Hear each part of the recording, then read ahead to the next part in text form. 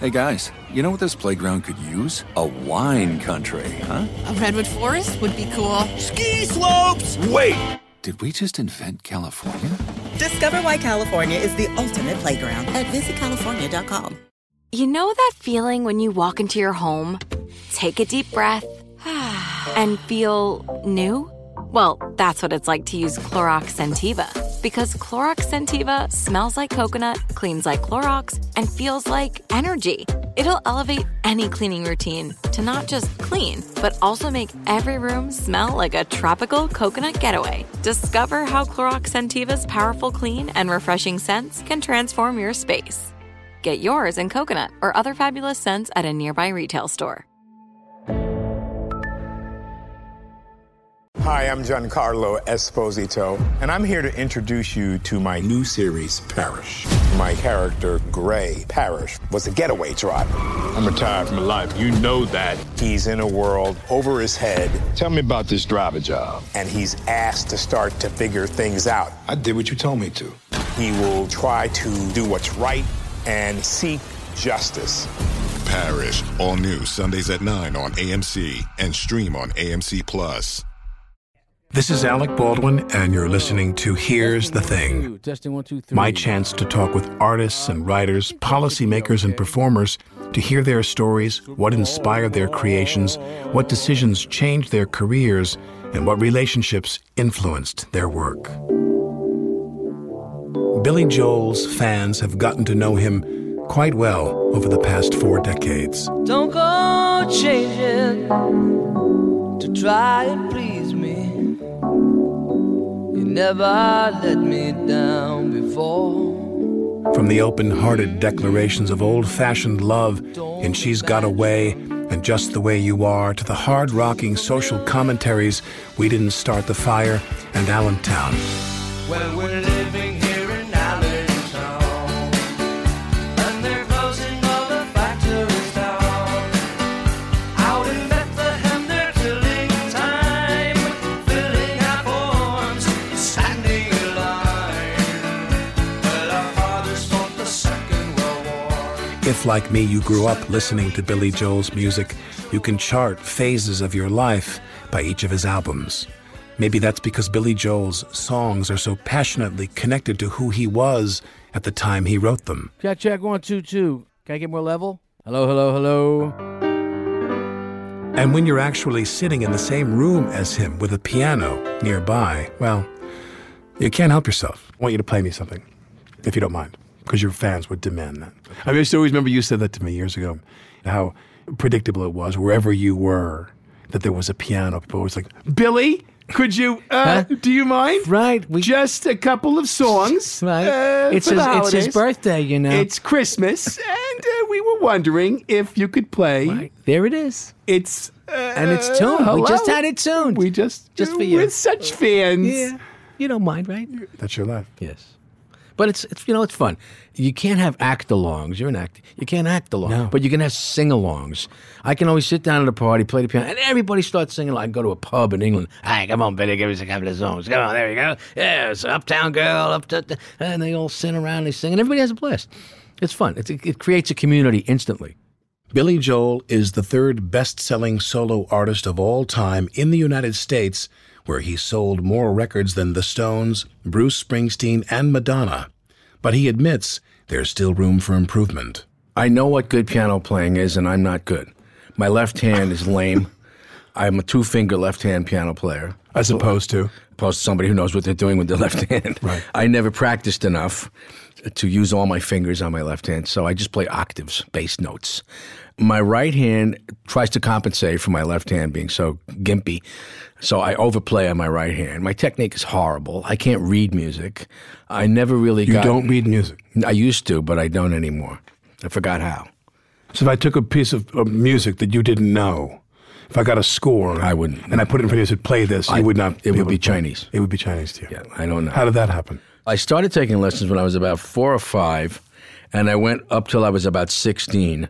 So it was almost 12 years of classical piano lessons. I loved it, but when you become a teenager, everything changes. I didn't want to read other people's dots anymore. Mm-hmm. And I also realized early on, I'm not going to be a concert pianist. I don't have the Rachmaninoff hands, the Horowitz hands. I had strong hands, but the short fingers. You had Johnny Friendly's hands. Who's Johnny Friendly? From On the Waterfront. Oh, You were okay. a union boss doing the shape up down at the dock in Hoboken. Yeah. Yeah, you're not. He was my brother. Right. You should have taken better care of me, Charlie. Yeah, you should have looked out for me, Charlie, just a little bit. A little bit. So what did I get? A one-way ticket to Palookaville. I'm a bum, Charlie, let's face it. That's what I am. That's what I am. So you're a kid. Was there an intimation in your household? There was a classical piano. music, right? My father classical was music. Yeah, he was a classically trained pianist. He grew up in Nuremberg, Germany. He also went to school in Switzerland. His father was quite well off. They had a mail-order textile business, Joel Macht Fabrik. So he had to learn to play the piano. It was a very musical family. He could play Chopin. He could play all the great stuff. He should have become a musician. He became an engineer. He worked for GE, and then he was in promotion. But he was never really happy because he didn't become a musician. We had an old upright piano in the house, a Lester piano, real piece of junk. It ended up being a planter in the garden. My mom used it to grow honeysuckle. She sang. Her family were all singing, Gilbert and Sullivan, English music hall people. So I grew up in a very musical home. I heard music all the time. My father was playing. My mother would sing. The radio was always on, listening to Milton Cross. And the opera on Sunday. Leonora enters wearing a white gown. So I used to bang on the piano. My mom got sick of hearing me bang, and she dragged me down the street, and I started taking lessons. And I took to it. Now, where was the family when your father was there and the piano? Where were you? Were you and the Lester and your mother and your father? Where is this? The Bronx? This is in Hicksville. My family moved with me out of the Bronx when I was a baby. I think I was maybe a year old. So you basically grew up on the island. I grew up on the island in the Levittown section of Hicksville. Right. We had a Levitt house, Sure. in Cape Cod, Sure. on the quarter acre. Everybody's house looked the same. Started out looking the same. Right. Now it doesn't look anything like Levittown. Right. Like my town, yeah. 16 years old, Hicksville, Long Island. Yeah. Vietnam War going on. Yes. Yeah, very, very tumultuous times. And all of a sudden, what do you decide you want to do? Well, I joined a band when I was 14. I was asked to be in a band. The Echoes? This was the Echoes, garage band. All guitars, because there really were no keyboards that you could amplify. I played the piano. I never played the organ. Finally figured out how to amplify keyboards. I think the Dave Clark Five was the first band that had an organ you could hear, a Vox organ. It was called. I'm in pieces, bits and pieces. Remember, I'm feeling glad all over. It's the most unglad sounding song in the world. He was constipated. He felt that. Yeah. So you amplify the keyboard. We got an organ, and I was they decided I had the best voice in the band, which isn't really saying much because nobody could sing all that well in the band. We couldn't even harmonize. We were very bad singers, but they decided you either got the best voice, you'll sing the songs. Okay. How did you feel about that? I felt a little funny about it because I'm not a front man. Where you stand with the mic, like Mick Jagger. I didn't have the Mick Jagger moves. Right. I had a keyboard. You're kind of locked in. You can't move around. You can't carry a keyboard around unless you're an accordion player, and that looks like Lawrence Welk. Avanti tu. So I stood at the piano, or I sat at the piano, and but then I realized, that girl I always had a crush on is actually looking at me. She never looked at me twice. All those years in school, and we're playing at the Holy Family Church, the church dance. I was about 15. Virginia is looking at me. Come out, Virginia, that Virginia. Yeah. And the band sounded great. I love what I was doing. The crowd went yay when we finished every song. And at the end of the night, the priest gave us each $15, which in 1965 was $1,500. Right. That was it. The door locked behind me. Right. This is what I'm going to do. I don't want to go to Carnegie Hall anymore. And I ended up going to Carnegie Hall anyway. And what music were you performing? Covers of other people? Jukebox bands. We were playing early Beatles, Stones, Sam the Sham and the Pharaohs. And during that time when you're seeing Tommy James and the Shondells and all that music, who were you saying to yourself, I want to have his career? Well, I liked a lot of different kind of music. I already came out of a classical background, and I really dug jazz when I was in my early teens. Dave Brubeck, Oscar Peterson, Art Tatum, Jimmy Smith, Bill Evans. I loved jazz. Yeah. But I realized I ain't going to be one of those guys either. Why? Because I wasn't a good enough pianist. I mean, these guys are as virtuosic, whatever it is. Virtuosic as the classical. Virtuosic is a religion. Yeah. Is it? Yeah, as a religion. No, I'm kidding. They're good. think it's good. They're just really good. I mean, the top of the line guys are the top of the line in classical and jazz. They could have gone either way. The top of the line classical guys, had they decided to be jazz guys, could have been just as good as the top jazz guys and vice versa.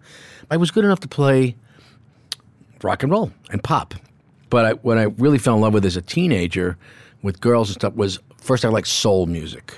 James Brown, Wilson Pickett, Otis Redding, The Temptations. Marvin Gaye, Smokey Robinson, Gladys Knight. I mean, I just loved soul. Did you cover that music as well?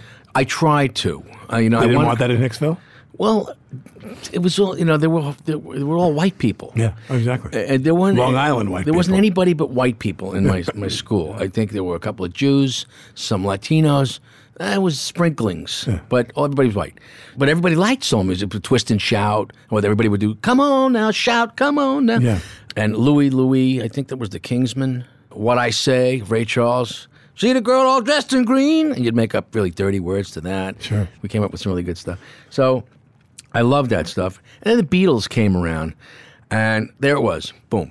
4 working class guys from Liverpool, which is as close to Levittown in England, I think. It's sounding anyway. Yeah. That it can be, okay, if 4 guys from Liverpool... I never thought of that. Levittown is our Liverpool. Yeah, Liverpool.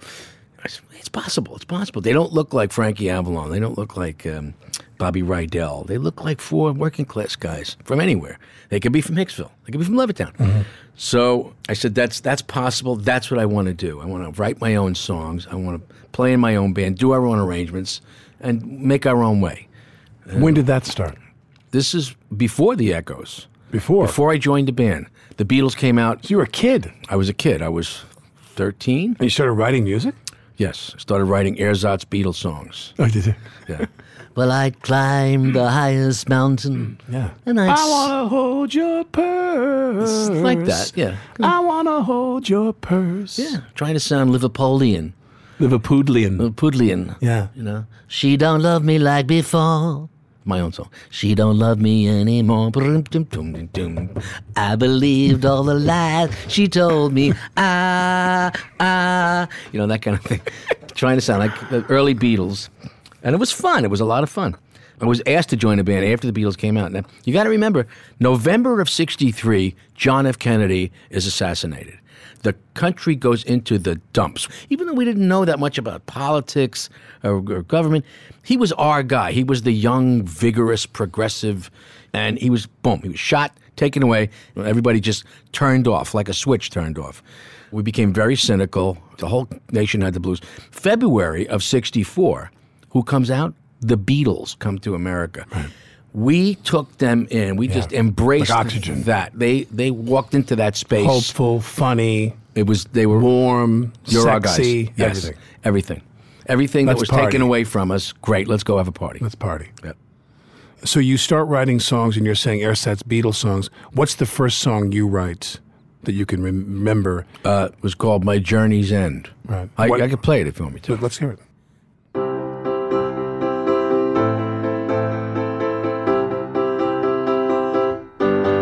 Well, I'd climb the highest mountain and I'd swim the deepest sea if I knew you were there at my journey's end, waiting for me. Well, I could tell how much that you love me, waiting by the letters that you send. Journey's end. I'd go anywhere, and if I knew you were waiting there at my journey's end. What's the first song you wrote? What's the first song which was one that you wrote? Well, it was probably in the Hassles. The Hassles sold records? A few. On Long Island, probably. Right. Maybe Jersey. Right, exactly. We went on the turnpike. Overseas. Yeah, at the Woodrow Wilson rest stop. Yes. I think it was the coffee chock full of nuts in Paramus, because we opened it. Hassles played at the opening. The first time we sold anything, see, I was signed originally with the Echoes to Mercury Records. And we changed the name to the Lost Souls. We were the Lost Souls for a while. We made a couple of records. Nothing ever happened. What was the other one? She don't love me like before. She don't love me anymore. I believed all the lies she told me. Don't you know it's true that she stole me away from my true love, and now my new love doesn't love me anymore. Almost like Mr. Moonlight. Yeah, that's like the Beatles. And then we became the Lost Souls. Then it turns out there was an English band called the Lost Souls, so we had to change our name. So the president of Mercury Records, brilliant guy at the time, said, okay, we're going to give you a new name, The Commandos. Right. Vietnam was Sure. at the time. Yeah. You're going to be the Commandos. We hate that name. Nobody likes, War. Yeah, nobody likes that stuff. Right. No, you're going to be the Commandos. It's going to be great, and we're going to get you outfits. And so that lasted about 15 minutes, and we got dumped off the label. So it's Echoes, Lost Souls. Lost Souls, And then Commandos for a weekend. For a weekend. They opened up one quick chock full of nuts. And then there was a band on Long Island which was making a lot of local noise called the Hassles. They asked me to join. The guys in my band, the Echoes, Lost Souls, Commandos, whatever, they were all going on to either the military or college. None of them were really seriously going to be musicians, except the bass player. And I said, I'll join. All right, I'll join the Hassles. They wanted me to play organ. I'll join if I can bring my bass player with me, because they didn't have a bass player. They said, okay. So that became the Hassles. And then there was another guy, he got like a lot of Mick Jagger moves, Little John, his name was. Little John. Front guy, great hair, good-looking guy. Couldn't sing to save his ass. Didn't matter. He could wiggle it, He man. was gorgeous, and women just went nuts. Exactly. And I'm in the back doing Women all the were singing. deaf. Well, but they had eyes, they could see. They could see the music. So Video killed the radio star. Oh, absolutely. Glad I came up in an era where it wasn't that prevalent. Exactly. So then I was in the Hassles. Now, the Hassles were a band, Blue White Soul band. There were a bunch of them. The Vagrants was another one. They used to play at the Action House all the time on Long Island. We made 2 albums with United Artists, and they both bombed out. But that's the first time we started selling anything. Every Step I Take was the first song that I wrote that actually sold something.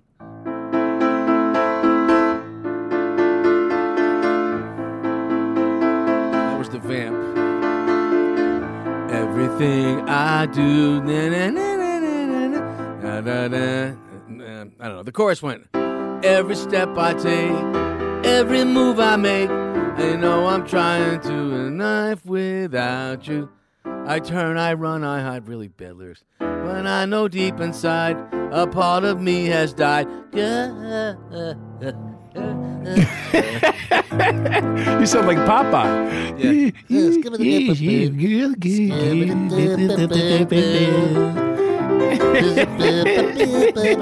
I didn't know you wrote that. That's great. That's how my father used to talk. It sounded like Popeye.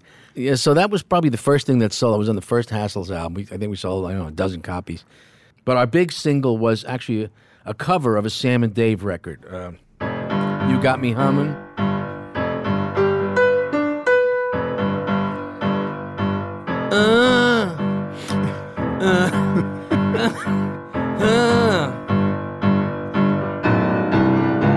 I don't know what you got, but it's getting to me. You got me humming. You got me humming. It was a big song by Sam and Dave. Everybody was covering soul records and doing them psychedelic or doing their own arrangements of them. That was the Hassles' hit. First album was horrible, but the second album was really horrible. And then me and the drummer split off from the Hassles to form a power duo. Yeah. We were going to destroy the world with amplification. This was like the heavy metal thing. We heard Zeppelin. It blew our mind. Iron Butterfly.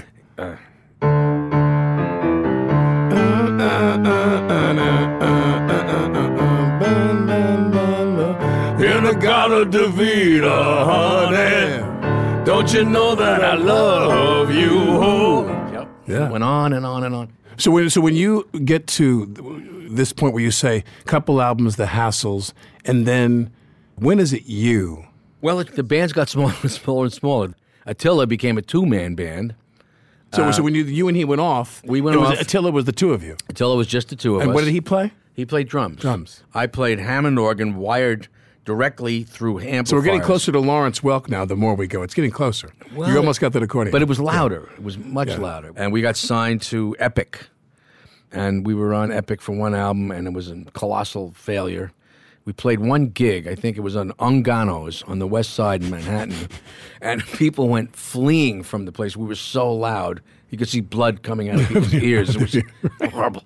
Thank God it didn't happen because I would have screamed myself right out of the business. So after you nearly kill a room full of people at Ungano's, then what happens? Then we broke up, and I decided I no longer want to be a rock and roll star. Got that out of my system. I was about 19 or 20. I want to write songs now. Coming up, how this kid from Long Island adjusted to life in Los Angeles. Chicks coming in with bikinis and stuff from the beach. Rubbing your neck and shoulders while you're playing? Yeah, that's what it looks like in the movies. And why, even so, he was able to say goodbye to Hollywood. This is Alec Baldwin, and you're listening to Here's the Thing.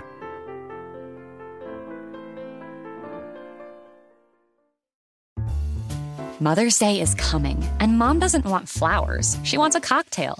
Here's a hint. Get Mom Bartesian. It's the countertop cocktail maker that creates your choice of over 60 premium cocktails in less than 30 seconds, each at the touch of a button. Flowers die. Happy Hour comes back every day. So get Mom the machine that makes amazing cocktails with real fruit juices and craft bitters. Best of all, get $50 off a Bartesian premium cocktail maker with the purchase of 1 pack of cocktail capsules. So, instead of getting Mom a reason to fill a flower vase with water, get Mom the easiest, fastest way to fill her glass with the floral notes of gin. The best cocktails are premium cocktails, and the best day to get it for Mom is Mother's Day, because you can get $50 off now for a limited time. Visit BARTESIAN.com/mother to get the best premium cocktail maker for Mom at the best price for you.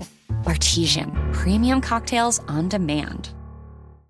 Like many of us, you might think identity theft will never happen to you. But consider this. There's a new identity theft victim every 3 seconds in the U.S. That's over 15 million people by the end of this year, equal to the populations of New York, Los Angeles, and Chicago combined.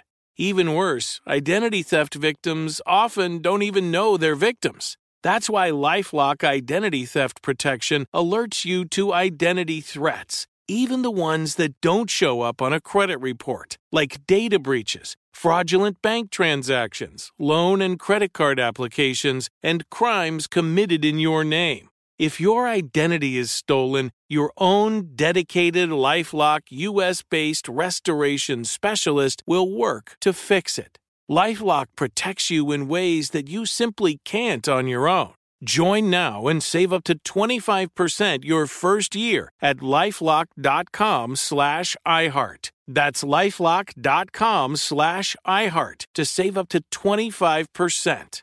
Identity theft protection starts here. This is it. Your moment. This is your time to make your comeback with Purdue Global. When you come back with a Purdue Global degree, you create opportunity for yourself, your family, and your future. It's a degree you can be proud of, a degree that employers will trust and respect. Purdue Global offers working adults like you over 175 flexible degree programs to meet your specific career goals. These include associate, bachelor's, master's, and doctoral degrees and certificates. Purdue Global degree programs range from nursing to business to communication and more. Whatever your interest, we have the degree that will move you forward. You have the knowledge, you have the experience. Now it's time to get credit for the work you've done and earn the recognition you deserve with Purdue Global, Purdue's online university for working adults. You know you're worth it. We do too. So don't wait another second to get the degree that will take your career to the next level. Start your comeback today at purdueglobal.edu.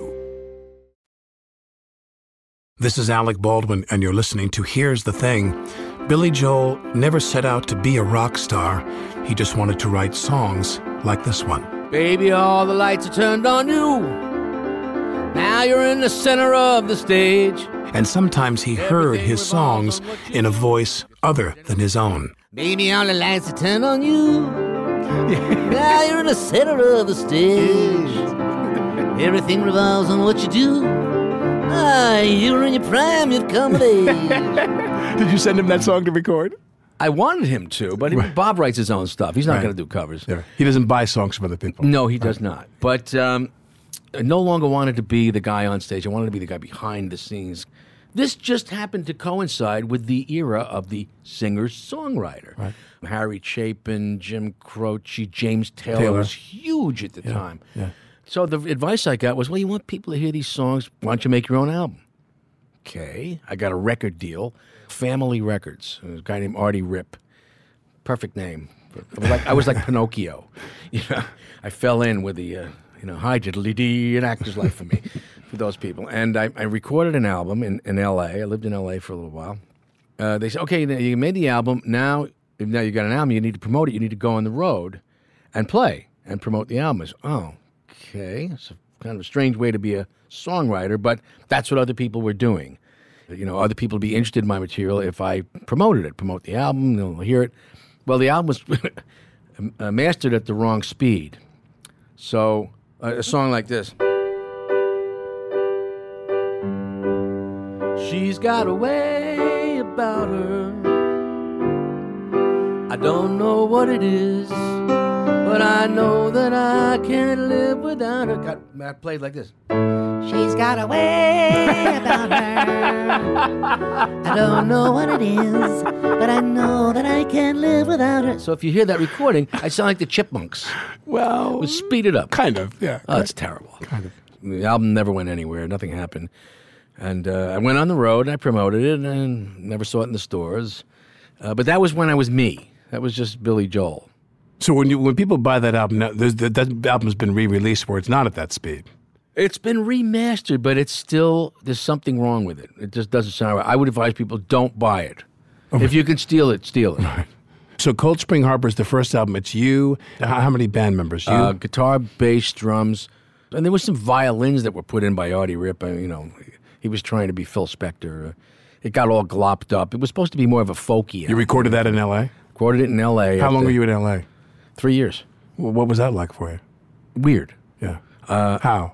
I went there, and I stayed on Santa Monica Boulevard. It's this dumpy little place called the Tropicana Motel, right there in Santa Monica. Where the Duke's coffee shop was. Duke's Coffee Shop. Yeah. And they made the huge sandwiches for the poor musicians. You used to have breakfast at Duke's. It was great. Yeah. $1 you could eat like a king. Yeah.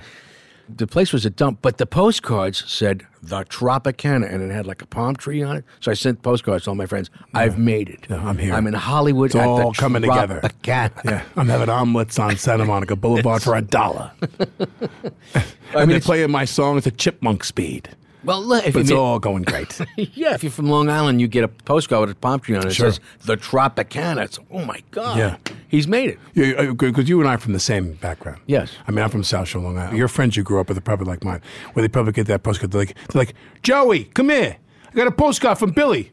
He's at the Tropicana here. Wow, he's on the beach with girls like the Beach Boys. Yeah. He's driving cars. When I would make movies, my friends would be like, they say, let me ask you a question. When you do a love scene with a broad in a movie, like, do you ever get excited? Like yourself, you know what I mean? Like, is it weird, to make love to a woman in front of all them people? Can you pick who you make out with? Yeah. They're like, do you enjoy that? Was it fun? You mean the groupies out there? I'm like, no, it's not fun because it's 125 people staring at you while you're doing it. They're like, oh, yeah, I forgot about that. Yeah, I forgot. We got those questions. What's it like in the studio? I mean, you like a lot of drugs and girls and stuff? Yeah. No, you're actually in a factory. Yeah. You're surrounded by equipment and you don't have time But you don't for have that like stuff. big fish tanks full of cocaine and everything? Like chicks coming in with bikinis and stuff from the beach. Rubbing your neck and shoulders while you're playing? Yeah, that's what it looks like in the movies. Yeah. Did you meet any movie stars? I'm a musician. How am I going to meet Every night you're having dinner with who? All the big stars, right? And a fish tank full of blow and chicks in bikinis rubbing your shoulders, right? That's what Every day and night. That's what people think. Now, But, when you did you did Cold Spring Harbor there, I did. and did you do the next album out there? Actually, I got a job after I did the Cold Spring Harbor album. I dropped that aside. I had to get out of this horrible deal that I'd signed. I signed away everything: copyrights, publishing, record royalties, everything. My first child, I gave away it all, and I said that I got to get out of this deal. And I hid in L.A. And I worked in a piano bar under the name Bill Martin. This was down in the Wilshire district, and it was it's not a real bar town, L.A. Long Island is a pub on every corner. Yeah. It's a pub culture. So when people close their eyes and they think of Piano Man, I think of a guy bending over a piano, and I think of a guy in a place on Long Island or in New York. But you recorded that out in Los Angeles. I recorded it in L.A., and that's where I worked. Some people think I did it for years. I worked in this piano bar for 6 months. I needed to make some money. Right. I made union scale. I get tips. Mostly play the, major seventh chords.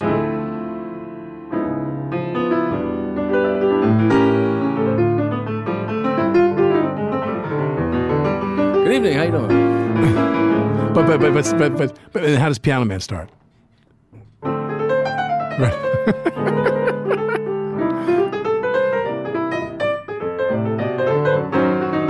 That kind of thing. You know, the guy in the hotel lobby. They would request songs. I didn't even know the song. Can you play, what's that Hoagie Carmichael song? Stardust. And I would go, sure.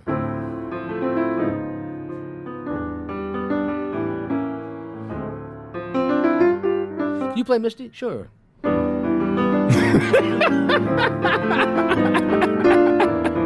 everybody was drinking pretty heavy. Yeah. Because in an L.A. bar, these were all people who lost at the track.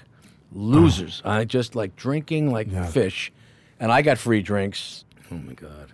But so then you do Piano Man, then what's the next album after that you do in L.A.?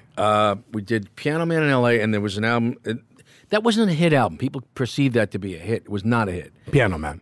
But this is back in the early 70s. In those days, they still had FM progressive radio. Disc jockeys could spin whatever they wanted. WLIR, Dennis McNamara. That's it. Remember him? Yeah. I was a kid home. I was smoking you-know-what, leaning out the window so my mom didn't know. And on the radio, we'd hear, WLIR, this is Dennis McNamara. Jackson Brown. Right. I listened to this guy. He was my childhood. Dennis McNamara. We grew up with these disc jockeys at night. Allison Steele, the Nightbird, Roscoe. Zackerly was a disc jockey. Vince Skelsa. And my favorite guy was Scott Muni coming at you. Scott Muni. With a little spooky tooth. Yeah, right. And now from England, Spooky Tooth. Scott Muni coming at you right now. They played whatever they wanted. They didn't have program directors. They didn't have consultants. And people would call in. If they got enough requests, they would play a track. So Piano Man got requested all the time. It was a 5.5 minute record. I mean, it's not an AM hit amount of time. It's too long. And it was in 3/4 time. Papa, it's a waltz. Papa, papa, papa, papa. And it's not really lyrics, they're limericks. John at the bar is a friend of mine. He gets me my drinks for free. He's quick with the joke. Got a light up your smoke with the someplace he'd rather be. Could be one was a girl from Nantucket. Yeah. So it's the limericks. And if anybody said this was going to be a hit record, I'd tell them right out of their mind. The next album comes out, Street Life Serenade. It's the sophomore jinx. I did not have enough time to write new material after the Piano Man album came out. Piano Man made a lot of noise, got a lot of attention paid to it. Record company wanted another follow-up right away. Okay, new album now. I've been on the road. I haven't had a chance to write. No, we don't need it now. I didn't have any material, and you can hear it. So what do you do? What do you do when you got nothing? What do you play? I had nothing. I was empty. I was running on empty. But there's not nothing on the album. Where'd that come from? Well, I had one song that I thought was okay, The Entertainer, which is that...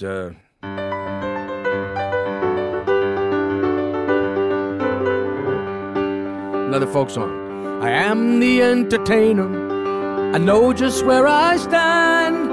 Another serenader and another long-haired band. Today I am your champion.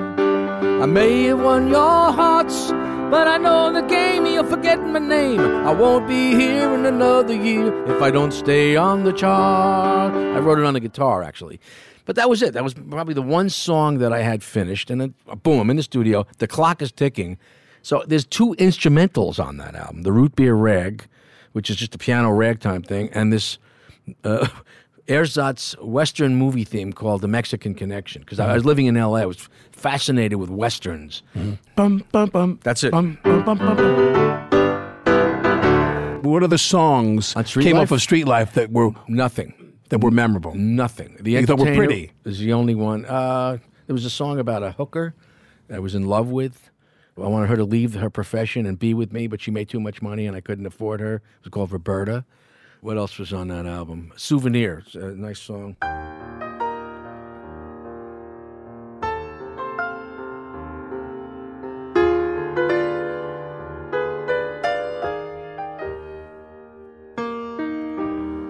A picture postcard, a folded stub, a program of the play. File away the photographs of your holiday. And your mementos, and only like another 15 seconds of it. That was a nice song, but it was like this short. And other than that, there's the Mexican Connection, Root Beer Rag. It was okay. And you finish Street Life, and you're in L.A., and then what do you do? I finish Street Life, and it comes out, and it goes, boom, dives right off the charts. The album after that was Turnstiles. I moved back to New York. I said, I'm going back to New York. Right. Mid-'70s. New York was in the dumps. They were going to default. Forward to New York, drop dead. Forward to New York, dropped dead. I saw that headline, and people in L.A. were like, ha, ha, ha, screw New York. We can't wait till New York goes down the dumps. Yeah. And I said, the hell with that. If New York's going down the tubes, I'm going back. I want to be there for this. And I'm picturing this apocalypse. I actually wrote a song called Miami 2017. Sure. Thinking about the year 2017. I'm an old man. I'm telling my grandchildren. I was there. I saw the lights go out on Broadway. Seeing the lights go out on Broadway. I saw the Empire State laid low. And life went on beyond the Palisades. We all bought Cadillacs and left there long ago. And I'm picturing I'm an old man in the year 2017. And I'm living in Miami, which I'm closing in on right now. You and me both. I'm kind of fulfilling my own prophecy here. Yeah. So, and the other song, which is... Some folks like to get away, take a holiday from the neighborhood, have a flight to Miami Beach or to Hollywood. I'm taking a Greyhound on the Hudson River line. I'm in the New York state of mind. Or we could do it like this. Some folks like to get away. Tony, come on, check in. Take a holiday from the neighborhood. Hop a flight to Miami Beach or to Hollywood. Yeah. I'm taking a Greyhound. That's right. On the Hudson River line. Yeah. I'm in a New York That's it, Tony. State of mind. Yeah. That's it. And he recorded it. And I was hoping other people would do that song, but I was back in New York. I was home Are again. you glad you were? I was thrilled. So leaving L.A., it just was meant to be. I even wrote you a song, come home. Say Goodbye to Hollywood. Yeah, right, exactly. You know, say goodbye to Hollywood. Thanks, it's been great, but goodbye. After 3 years, it went sour on me. When I first moved out, the weather's great, and the chicks and the palm trees. Well, after 3 years, everybody's full of crap here. Yeah. I'm a producer. Of what? We all produce gas. We produce something. When you go back to New York, though, where do you go? The city? I moved to Highland Falls, which is right up the Hudson. Why? We weren't ready to move lock, stock, and barrel Who's back we? into the city. I was married at the time, my first ex-one. Sure. Where's she from? From Syosset. Right. So she went out there with you and came back with you? She went out there with me and came back with me. And this was, Turnstiles was recorded in New York. I produced it myself. Are you glad you did? I was glad I did at the time because I needed to use my own musicians. I didn't want to use session men. I didn't want to use studio players. I wanted my road band. It was a Long Island band, and we were doing great on the road. We weren't selling any records, but the crowds were going crazy. We were blowing headliners off the stage, the Doobie Brothers. Everywhere we played, the Beach Boys, we would get better applause than the This is when Turnstiles came out? Yes. But Turnstiles sold records, didn't it? No, Turnstiles didn't sell anything. You got to be kidding me. No hits. New York State of Mind is now perceived to be a hit, but it wasn't a hit. Say Goodbye to Hollywood wasn't a hit. None of the records. God, I love all those songs. Not until The Stranger, which was the next album in 77. And off that comes how many hits? 4. Which were? Just the Way You Are, Moving Out, Only the Good Die Young, and She's Always a Woman. Right, so She's Always a Woman and Just the Way You Are love songs. Well, She's Always a Woman is a love song, not perceived as a love song. Well, I'm just saying, but they're very romantic songs. Yeah. Well, I'd had romantic ballads before that. From Cold Spring Harbor, She's Got Away. Piano Man, If I Only Had the Words to Tell You, You're My Home. Mm-hmm. And then Turnstiles, Summer Highland Falls, no to manic depression, but about a relationship. Mm-hmm. But I was writing ballads. I've Loved These Days, sure. About a man and a woman. And then The Stranger, Just the Way You Are, which is just a pure out-and-out love song. She's Always a Woman, which is kind of a double-edged sword there. Mm-hmm. I had no idea it was such a big record. Just the Way You Are became this monster. Like the Beatles. Yeah. So what's after The Stranger? After The Stranger, we started playing coliseums and arenas, the big rooms. And I went right back on the road again, and I started writing again. 50 Did you start writing for bigger rooms? Yes. You did? Yeah, I was aware. Now we're playing the big places, and we got to write bigger songs. I got to have bigger numbers, music, energy. Yeah. You can't play to a Coliseum with a handful of ballads. Yeah. You got to knock them out. It got bigger. It got rounder, fatter, fuller, faster. More high energy stuff. Harder, faster, deeper, as they say in the adult film industry. Yeah, that was it. Pretty much went into the XXX. So you started going XXX. Yeah.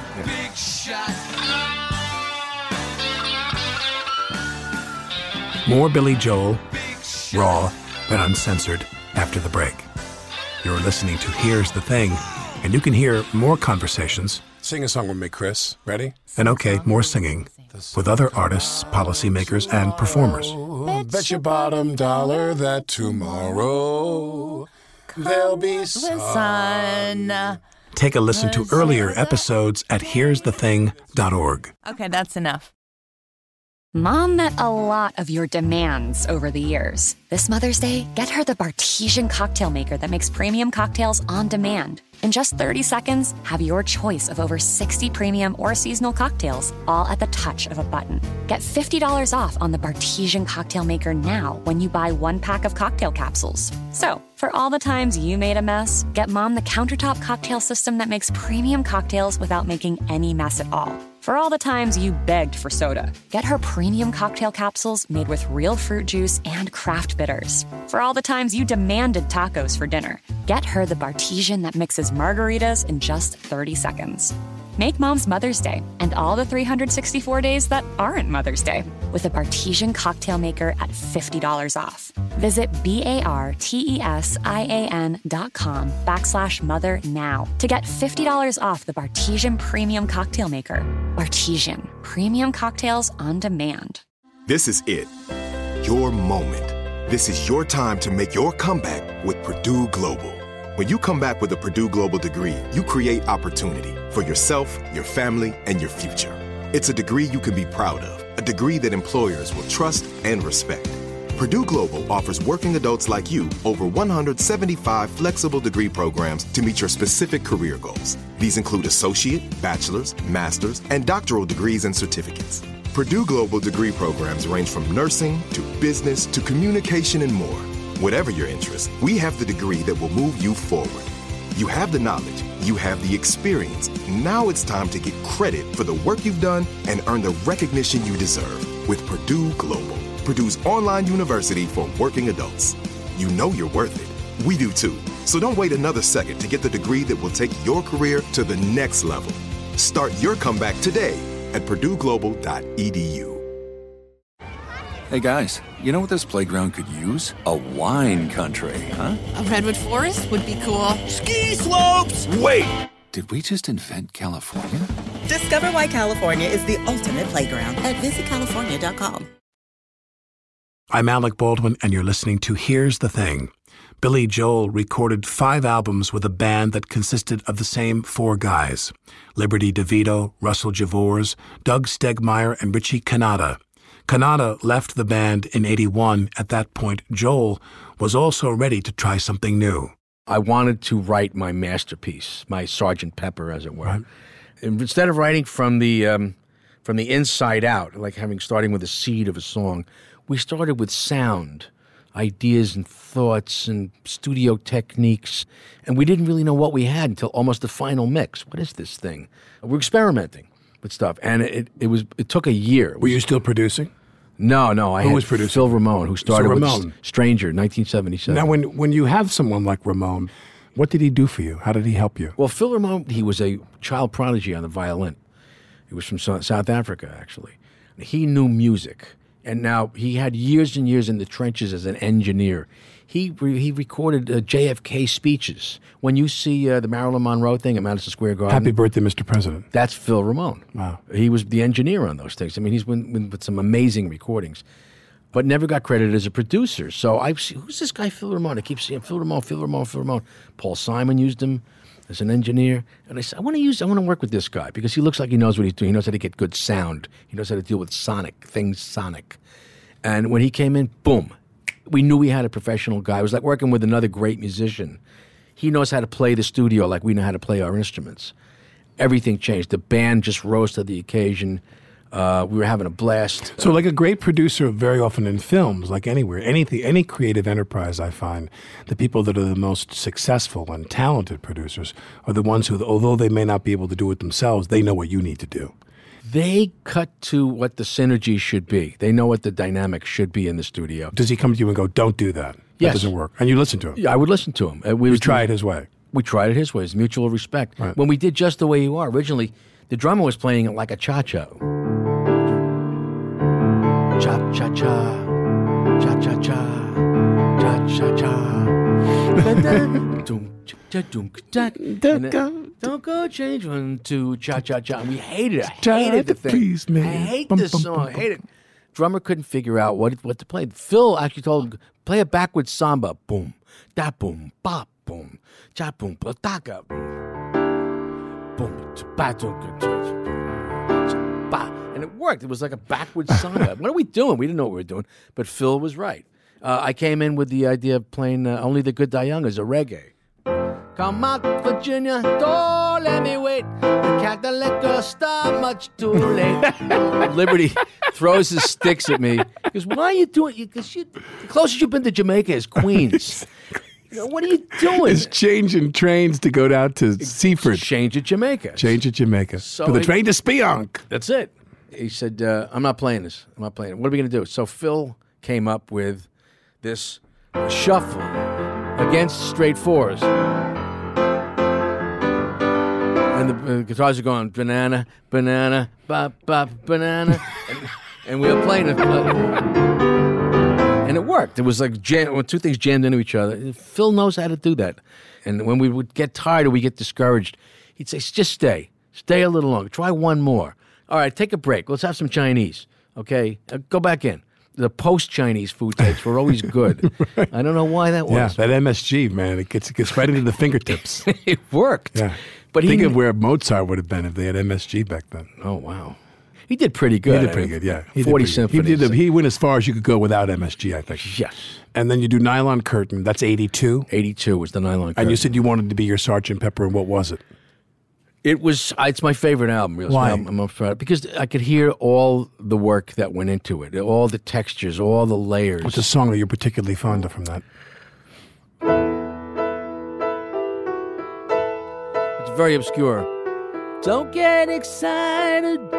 Don't say a word. Nobody noticed. Nothing was hurt. It was committed discreetly. It was handled so neatly, and it shouldn't surprise you at all. You know, break all the records, burn the cassettes. I'd be lying if I told you that I had no regrets. There were so many mistakes, but what a difference it makes. And now it shouldn't surprise you at all. No hits. Allentown was kind of a hit off that album. I remember that, yeah. Didn't really sell a lot of records. What did you do after Nylon Curtain? After the Nylon Curtain, because it was such an intensive labor, the Nylon Curtain, something very dense and very complex. I wanted to do something simple and dumb and happy, right. And I did An Innocent Man, right. Which is really an homage to all the music of my teenage years. Frankie Valli and the Four Seasons was Uptown Girl. Right. And that was a hit. It was a big hit. Big hit. It was a joke. Right. It was a Uptown Girl. I'm trying to sing like Frankie. Exactly. She been living in her uptown world. I bet she never had a backstreet guy. And he had this impossibly high voice. Never told her why. I'm gonna try you. And I realized something that you remember the song Rag Doll? They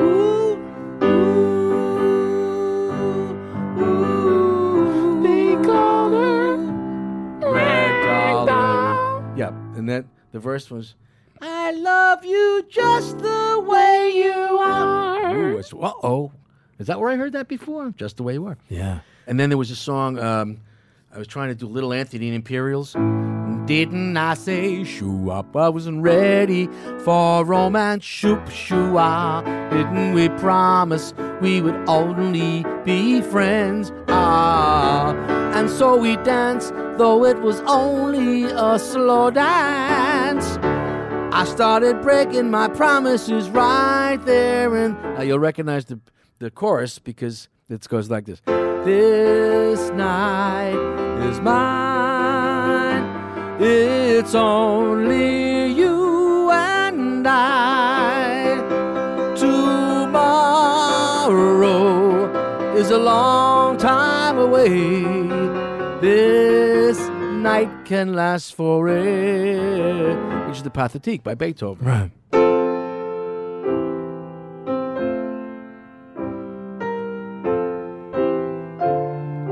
And I gave him credit on the back of it, L.V. Beethoven. So Billy's co-writing with somebody. L.V. Beethoven. It's Beethoven, for crying out loud. But that was a fun album. I had met Christy. I had just gotten divorced from X1. And here I am meeting Whitney Houston. Sure. When she was a model. Elle Macpherson. I'm dating her. I'm dating Christy Brinkley. This is fantastic. I feel like I'm 16 years old again. I'm going out with going well. girls. It's all going great. And I'm a rock star. Yeah. I got a pad at the old San Moritz on Central Park South, which is now, I think, the Ritz-Carlton. So this music was me being a teenager all over again, falling in love, having romance and all that great stuff. So why'd you get married? I don't know. You're asking me? Exactly. Is that a part of your makeup, which is married, family? Was marriage the right thing to do?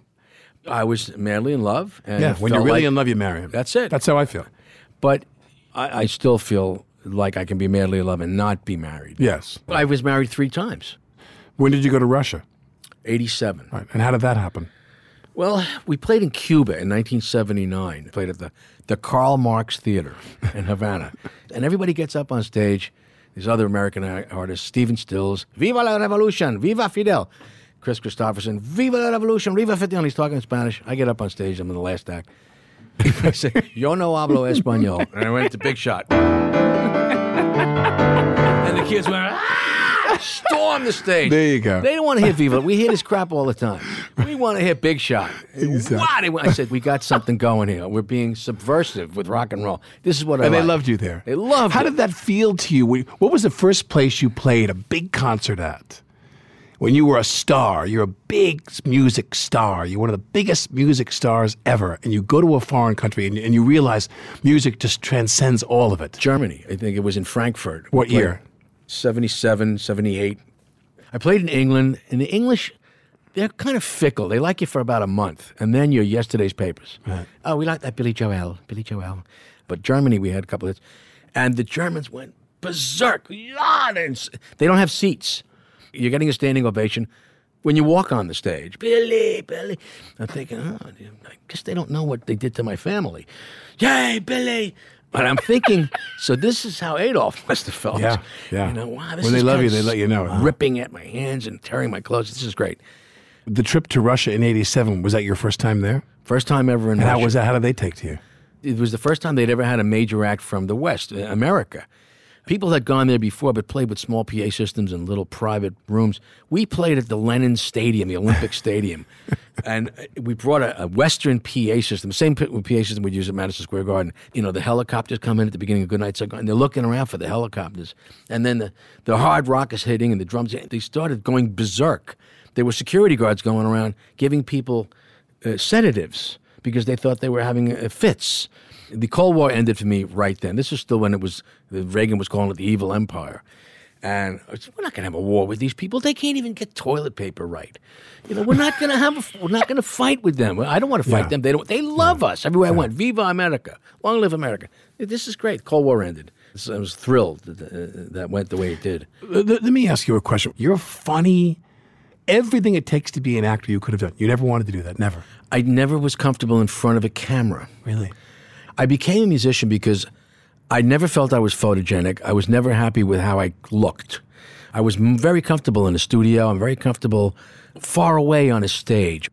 Whenever there was a camera, it kind of destroyed what I was trying to create. It took away the imagination. I could look however I want. I could look like Cary Grant. But I saw it reduced to an image. I went, no, that's not who I am. Don't look at that guy. Well, I always say acting is what you do when you have no musical ability. If I could do what you do, I would never do what I do. That's what actors say. They all want to be musicians. I would never, ever, ever, ever waste 5 minutes of doing what I do if I could do what you do. That's a lot of actors say. Oh, yeah. Well, but you're so good at what you do. No, if I could do what you do. Yeah, music is if I could sing, if I could play, if I could write. A film or a television program, you have to make an appointment with that and watch that. But you can listen to music while you're jogging, while you're at the gym, while you're making love, while you're having dinner, while you're in the car. Mm-hmm. It can be the soundtrack to your life all day long if you want to. In church. Anywhere. Music is everywhere. Music is everything. Right. And acting is, like I said, what you do when you have no musical talents. So you got divorced the second time. Yes. And got remarried and divorced a third time. Right. And when you have these things happen, do you write songs about that? No, I stopped writing songs about it when I got divorced the second time. That was in 93. Actually, 94, the divorce happened. The album River Dreams came out. And I realized, you know what? I'm spinning out the story of my life to all these strangers. I'm kind of sick and tired of everybody knowing my personal life and how I feel about this one and that one. Did you resent that? I didn't resent it. I just decided to clam up. Right. I feel like I've given away pieces of myself. Sure. Maybe something I should have given to the relationship. Right. I gave to the work. Right. It's all consuming. If you're going to do it right, you have to jump in with both feet and do it 100%. Music will do that. It's a very harsh mistress, music. You have to do it all the way. And maybe I didn't do things I should have done, or maybe I didn't take care of business the way I should have taken care of because of the music. And so I stopped writing songs about my personal relationships, but I kept writing music. And after the third marriage didn't work, I tried marriage. It's 3 times. I tried it 3 times. I never gave up on it. I just realized this just doesn't. I don't know. It doesn't work. Right. People don't appreciate how it's like to have a relationship in this business that works. You got to be really lucky, man. It's got to be it's so much luck, Because like you said, the career is the mistress, and you're out there working. Like I would look at my ex-wife or ex-girlfriends and I think, what would the alternative be? You want me to have no options and no work and I'm staying home all the time? Yeah, but on the other hand, how much of you are they getting? If you're in a part, you take on the role, it doesn't come off at 5 o'clock in the afternoon when most people leave their jobs. You have to be that character through the whole project. Now, when I'm writing, I've got to stay in harness. I've got to be that songwriter guy. I'm preoccupied. Maybe I should change that to a B flat. That chord back there. I'm obsessed with it. I wonder how much of me they're not getting because of that. I don't know if you were like that when you were doing a part. I find that in film, it's different because film, you don't really have a chance unless you work with a tremendously intense group of people.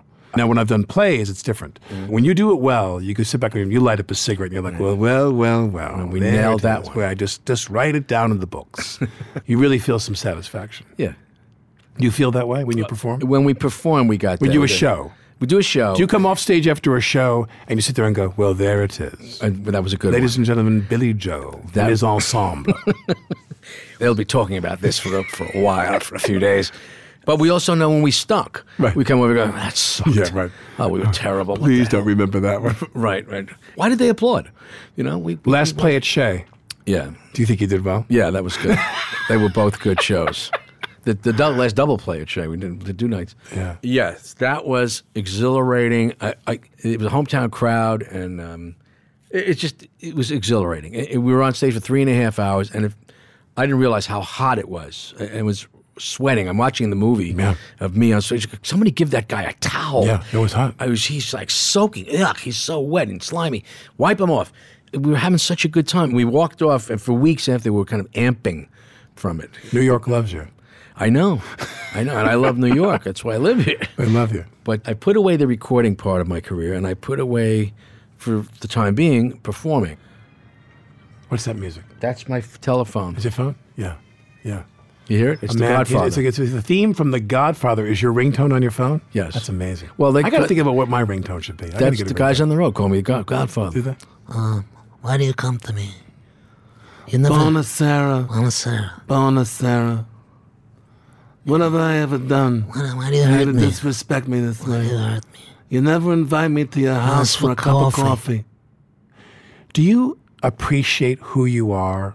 People love you. They adore you. You are so talented. You are so, like, it makes me want to choke up how talented you are. Do you know you are?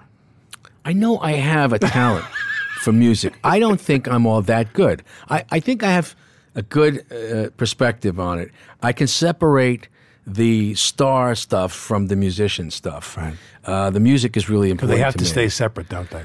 Well, one is a job and one is a life. Yeah. The job thing I can take off at 5 o'clock in the afternoon. The rock star thing, I go shopping. I cook my own food. I wash the dishes. I take out the garbage. I know who that guy is. And the music has nothing to do with money or career, or it's just part of me. It's like love, music, love, food, friendship, my daughter, all these great things. How's your daughter doing? She's great. I know how to take the job hat off and just kind of be normal. It took a long time to separate them out. Okay, I can be a musician and not be a rock star. I'm still trying to convince people I'm not a rock star. But no, yes, you are. You are a rock star. You're a star. Oh, okay, fine. But a lot of that has a job aspect to it. I work very hard at writing because that's my deepest love. I think that's really where I belong. The rock star thing I've never really been comfortable with because I don't think I look like a rock star. I didn't really set out to be a rock star. I became a rock star serendipitously. Right. You became a rock star in spite of yourself. In spite of myself. In spite of yourself. Which is hysterical as hard to me. as much as you tried to kill it. Yeah, I mean, I did. Don't put that camera too close to me. Exactly. I don't want to make a good video. Let me make a bad video. Yeah. I don't want to be in a photo session. I hate taking pictures. I don't want to go to this opening. I don't want to go to that schmooze fest. I just didn't do any of that stuff. But I'm comfortable with it now. Do me a favor. What's a song that you think to yourself, I really still enjoy hearing that song? It doesn't have to be a hit. What's one you dislike that you haven't played that you really, really like? The ones I've been doing master classes at colleges, and I get to play all these obscure songs. Played one the other night, and I said, wow, that's a really good song. There's no rhyme. Not until the very end is when rhyme comes in, but the lyrics work. It's from the Nylon Curtain, and it's called Where's the Orchestra?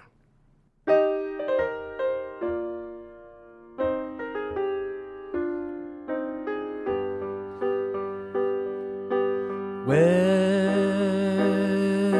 the orchestra? Wasn't this supposed to be a musical? Here I am in the balcony. How the hell could I have missed the overture? I like the scenery, even though I have absolutely no idea at all. Billy Joel says he doesn't look back on his life that much. Last year, he decided not to publish his long-awaited memoir entitled The Book of Joel. He said instead, quote, "The best expression of my life and its ups and downs has been and remains my music," unquote. For an extended version of my interview with Billy Joel, listen to our podcast at here'sthething.org. This is Alec Baldwin. Here's the Thing is produced by Emily Botein and Kathy Russo, with support from Jim Briggs, Brian Cosgrove, Ed Herbstman, Melanie Hoops, and Monica Hopkins.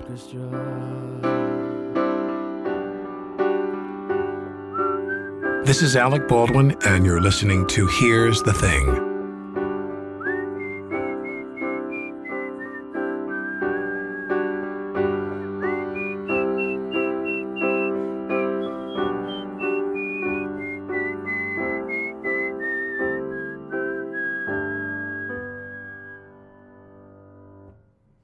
You're the king. Thank you. No, really, you're the king, man. Thank you. Thank you for coming. Thanks, man.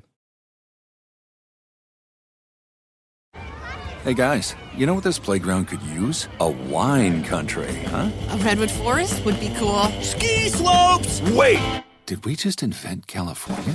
Discover why California is the ultimate playground at visitcalifornia.com. Are you looking for the perfect move-in ready home this spring season? Now's the time to buy at Fisher Homes. For a limited time only, enjoy below-market interest rates starting at 5.375% APR, 6.139% APR. With these exclusive lower rates, you can save hundreds on a move-in ready home and start enjoying the benefits of home ownership even faster. Schedule your personal tour with one of our new home specialists at FisherHomes.com and make this spring the season you find your perfect home sweet home. Financing provided by Victory Mortgage, LLC, NMLS 461249, Equal Housing Lender. Open a limited-time 11-month certificate at Kemba Financial Credit Union. At 5.25% APY, it's more than triple the national average, plus it's a safe and secure way to grow your money. Visit your local branch or kemba.org/CD for details. Offer expires May 31st, 2024. APY equals annual percentage yield. Restrictions apply. $500 minimum and $250,000 maximum deposit. Advantage status required. Comparison based on bank rate average. Federally insured by NCUA.